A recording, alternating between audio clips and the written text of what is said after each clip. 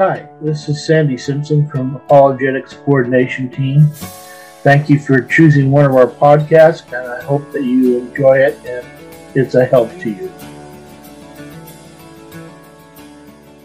Today, I'm continuing on in 2 Corinthians, and we start in 2 Corinthians 6, verse 1. As God's fellow workers, we urge you not to receive God's grace in vain. For he says, in the time of my favor, I heard you, and in the day of salvation, I helped you. I tell you, now is the time of God's favor. Now is the day of salvation. Ooh, an important verse. You know, since we received such a great gift from God, then we need to prove that we have not believed that in that gift in vain. God heard our cries and he helped us even while we were yet sinners. Romans 5:8, but God demonstrates his own love for us in this: while we were still sinners, Christ died for us. You know, there's no better time than now to be saved. I don't like these people who say, oh, you can be saved after, when the millennium starts and all that. No, don't take that. That's not what the Bible teaches. We don't know the day of Christ's return. And after he's returned, there's not going to be any more opportunity for salvation. Hebrews 9:27, and as it is appointed unto men once to die, but after this, the judgment. Hebrews 3:15, and as has been said, today if you hear his voice, don't harden your hearts as you did in the rebellion. Today, if we truly remember that today is the day of salvation, this ought to make us bold in proclaiming the gospel, first to our families and friends and then to others. So it's important. The gospel is so important. It's never stopped being important. Paul goes on to talk about his hardships in bringing the gospel. Verse 3, we put no stumbling block in anyone's path so that our ministry will not be discredited. Rather, as servants of God, we commend ourselves in every way, in great endurance, in troubles, hardships, and distresses, in beatings, imprisonments, and riots, in hard work, sleepless nights, and hunger, in purity, understanding, patience, and kindness, in the Holy Spirit, and in sincere love, in truthful speech, in the power of God, with weapons of righteousness in the right hand and the left, through glory and dishonor, bad report and good report, genuine yet regarded as impostors, known yet regarded as unknown, dying and yet we live on, beaten and yet not killed, sorrowful yet always rejoicing, poor yet making many rich, having nothing and yet possessing everything. Wow. We should, like Paul, not put stumbling blocks between people and their coming to Christ. We should also not put stumbling blocks between believers and their path to maturity in Christ. Paul reminds the Corinthians that what he has been doing for them, both in ministry to them directly in his letters and in his stand for the truth, that he is not putting stumbling blocks in their way, but rather doing what he does as a reconciler. He goes on to tell them the unvarnished facts. When we read about the apostles, what the apostles endured in order to tell people about the gift of eternal life through Christ, it ought to make us humble and inspire us through our hard times. I don't think our hard times can even come close to what was happening to Paul and the other apostles. But notice that all the bad things that happened to them did not decrease their character in the Spirit. He says understanding, patience, kindness, sincere love, truthful speech, and all in the power of God. Difficult times should not diminish our witness. These things ought to be what define us as believers rather than the hardships. But notice that all the good attributes of Paul came out because he had equipped himself with the armor of God. the weapons of righteousness in the right hand and on the left. Ephesians 6:11-18 talks about the armor. Put on the full armor of God so you can take your stand against the devil's schemes. For our struggle is not against flesh and blood, but against the rulers, against the authorities, against the powers of this dark world, and against the spiritual forces of evil in the heavenly realms. Therefore, put on the full armor of God, so that when the day of evil comes, by the way, we're in that now and approaching even worse, you may be able to stand your ground. And after you have done everything, to stand. Stand firm then, with the belt of truth buckled around your waist, with the breastplate of righteousness in place, and with your feet fitted with the readiness that comes from the gospel of peace. In addition to all this, take up the shield of faith, with which you can extinguish all the flaming arrows of the evil one. Take the helmet of salvation and the sword of the Spirit, which is the word of God. And pray in the Spirit on all occasions with all kinds of prayers and requests. With this in mind, be alert and always keep on praying for all the saints. I'm very happy to know that many of you pray for one another in this group. You haven't forgotten that, and you know that prayer is very, very important. You know, the devil had a lot of schemes to try to ruin Paul's character and ministry. Don't fool yourself into thinking that after you become a believer, the devil cannot oppress you. Satan can't fully possess a Christian, I don't believe. But apart from that, the devil makes all kinds of trouble for a believer from within and without. He can put thoughts in your mind. He can cause sickness. He can try to make you fear. He can bring about circumstances that make you almost despair, as did Paul. 2 Corinthians 1:8.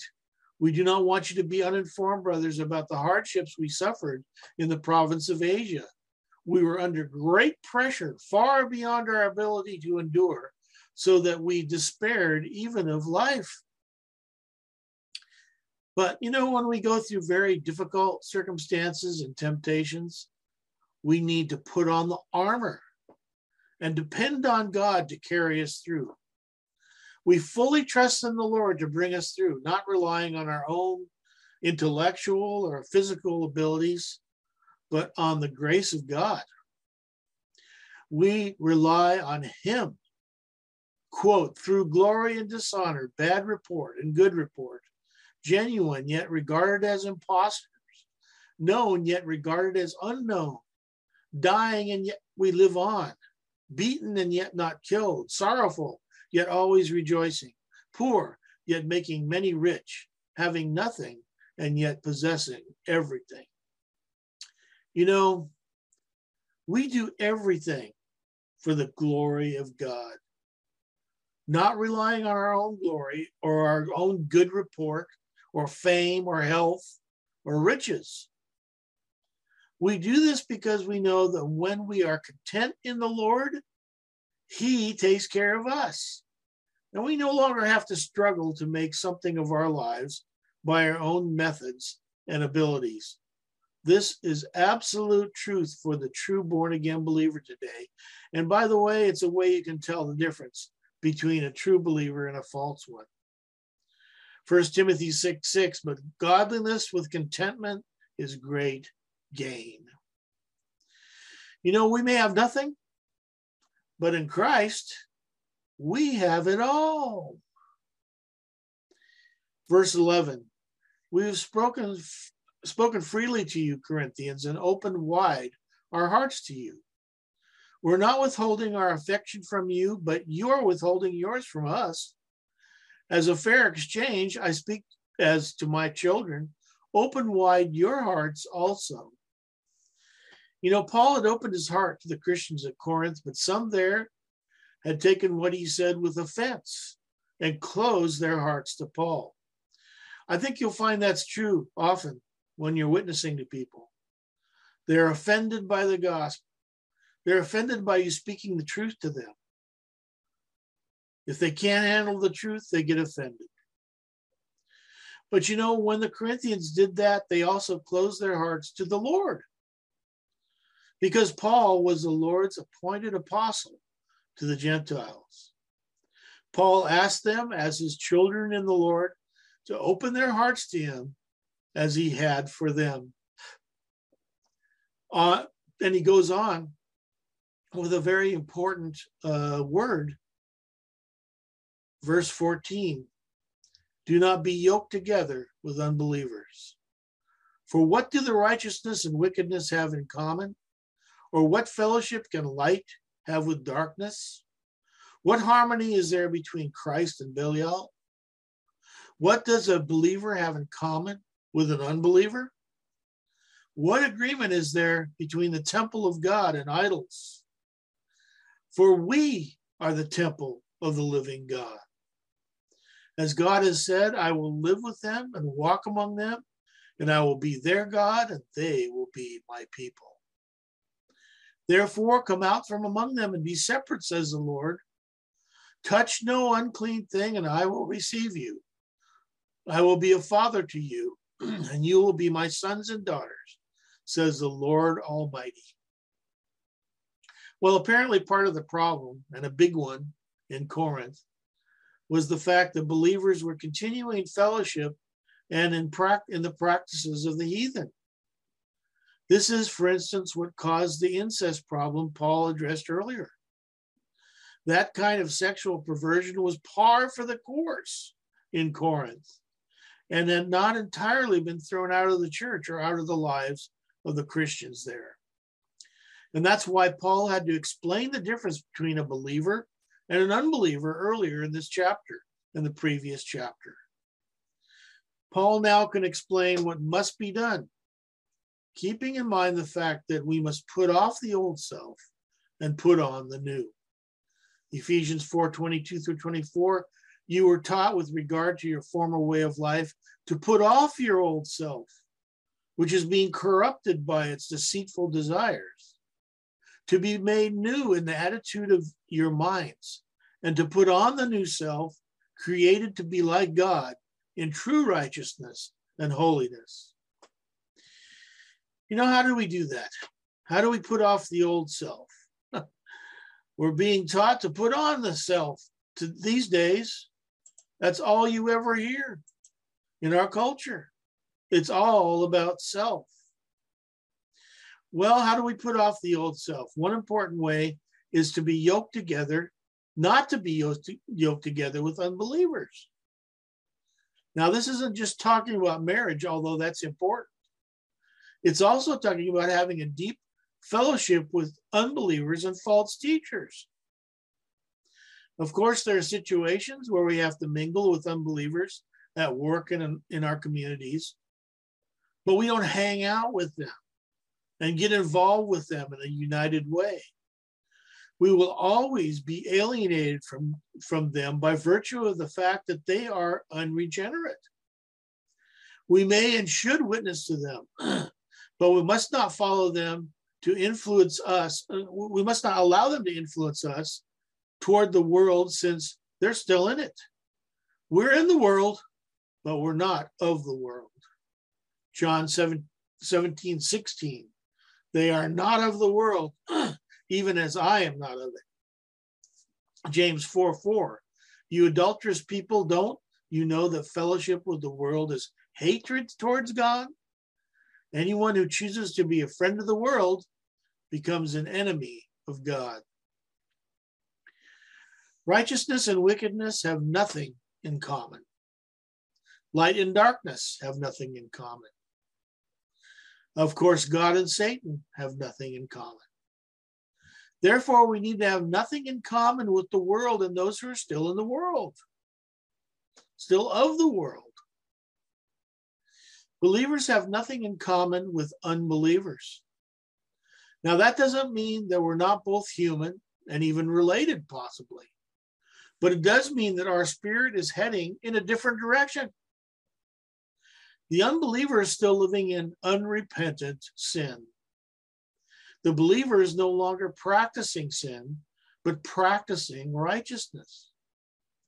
A temple full of idols and the worship of the true God have nothing in common. Be sure not to be fooled by those who say we can go back to our old cultural ways and worship the true God. That's impossible. That's because God must be worshiped in spirit, by way of the indwelling spirit, and in truth. You cannot worship God, who is truth, with a lie. John 4:24, God is spirit, and his worshipers must worship in spirit and in truth. The church as a whole and each individual Christian is a temple where God lives. He lives in us. Romans 8:11, if the spirit of him who raised Jesus from the dead is living in you, he who raised Christ from the dead will also give life to your mortal bodies through his spirit who lives in you. Therefore, we must not and should not have fellowship with those whose body is a temple to themselves, and they're given over to serving their own wicked nature and even the devil. To come out of the world, we must come out from among them. That means sinful people. We must no longer hang out with them as we did before, but we need to be a witness to them. We must avoid the associations we had with them before and demonstrate to them that we are a changed people who walk with the Lord. When we do that, God will walk with us, and we will truly be his sons and daughters. The issue of being separate from the world is more important today than ever, with the world encroaching on all of our activities every hour of our lives. We need to come out from among them and be a people wholly devoted to God. We need to devote ourselves to him, to the study of his word, and to the witness of his wonderful gospel to those who need to hear it.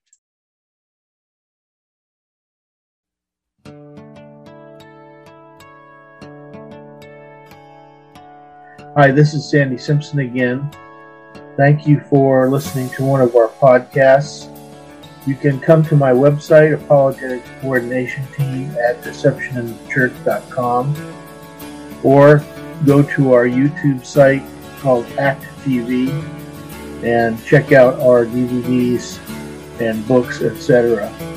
Thank you so much for checking us out.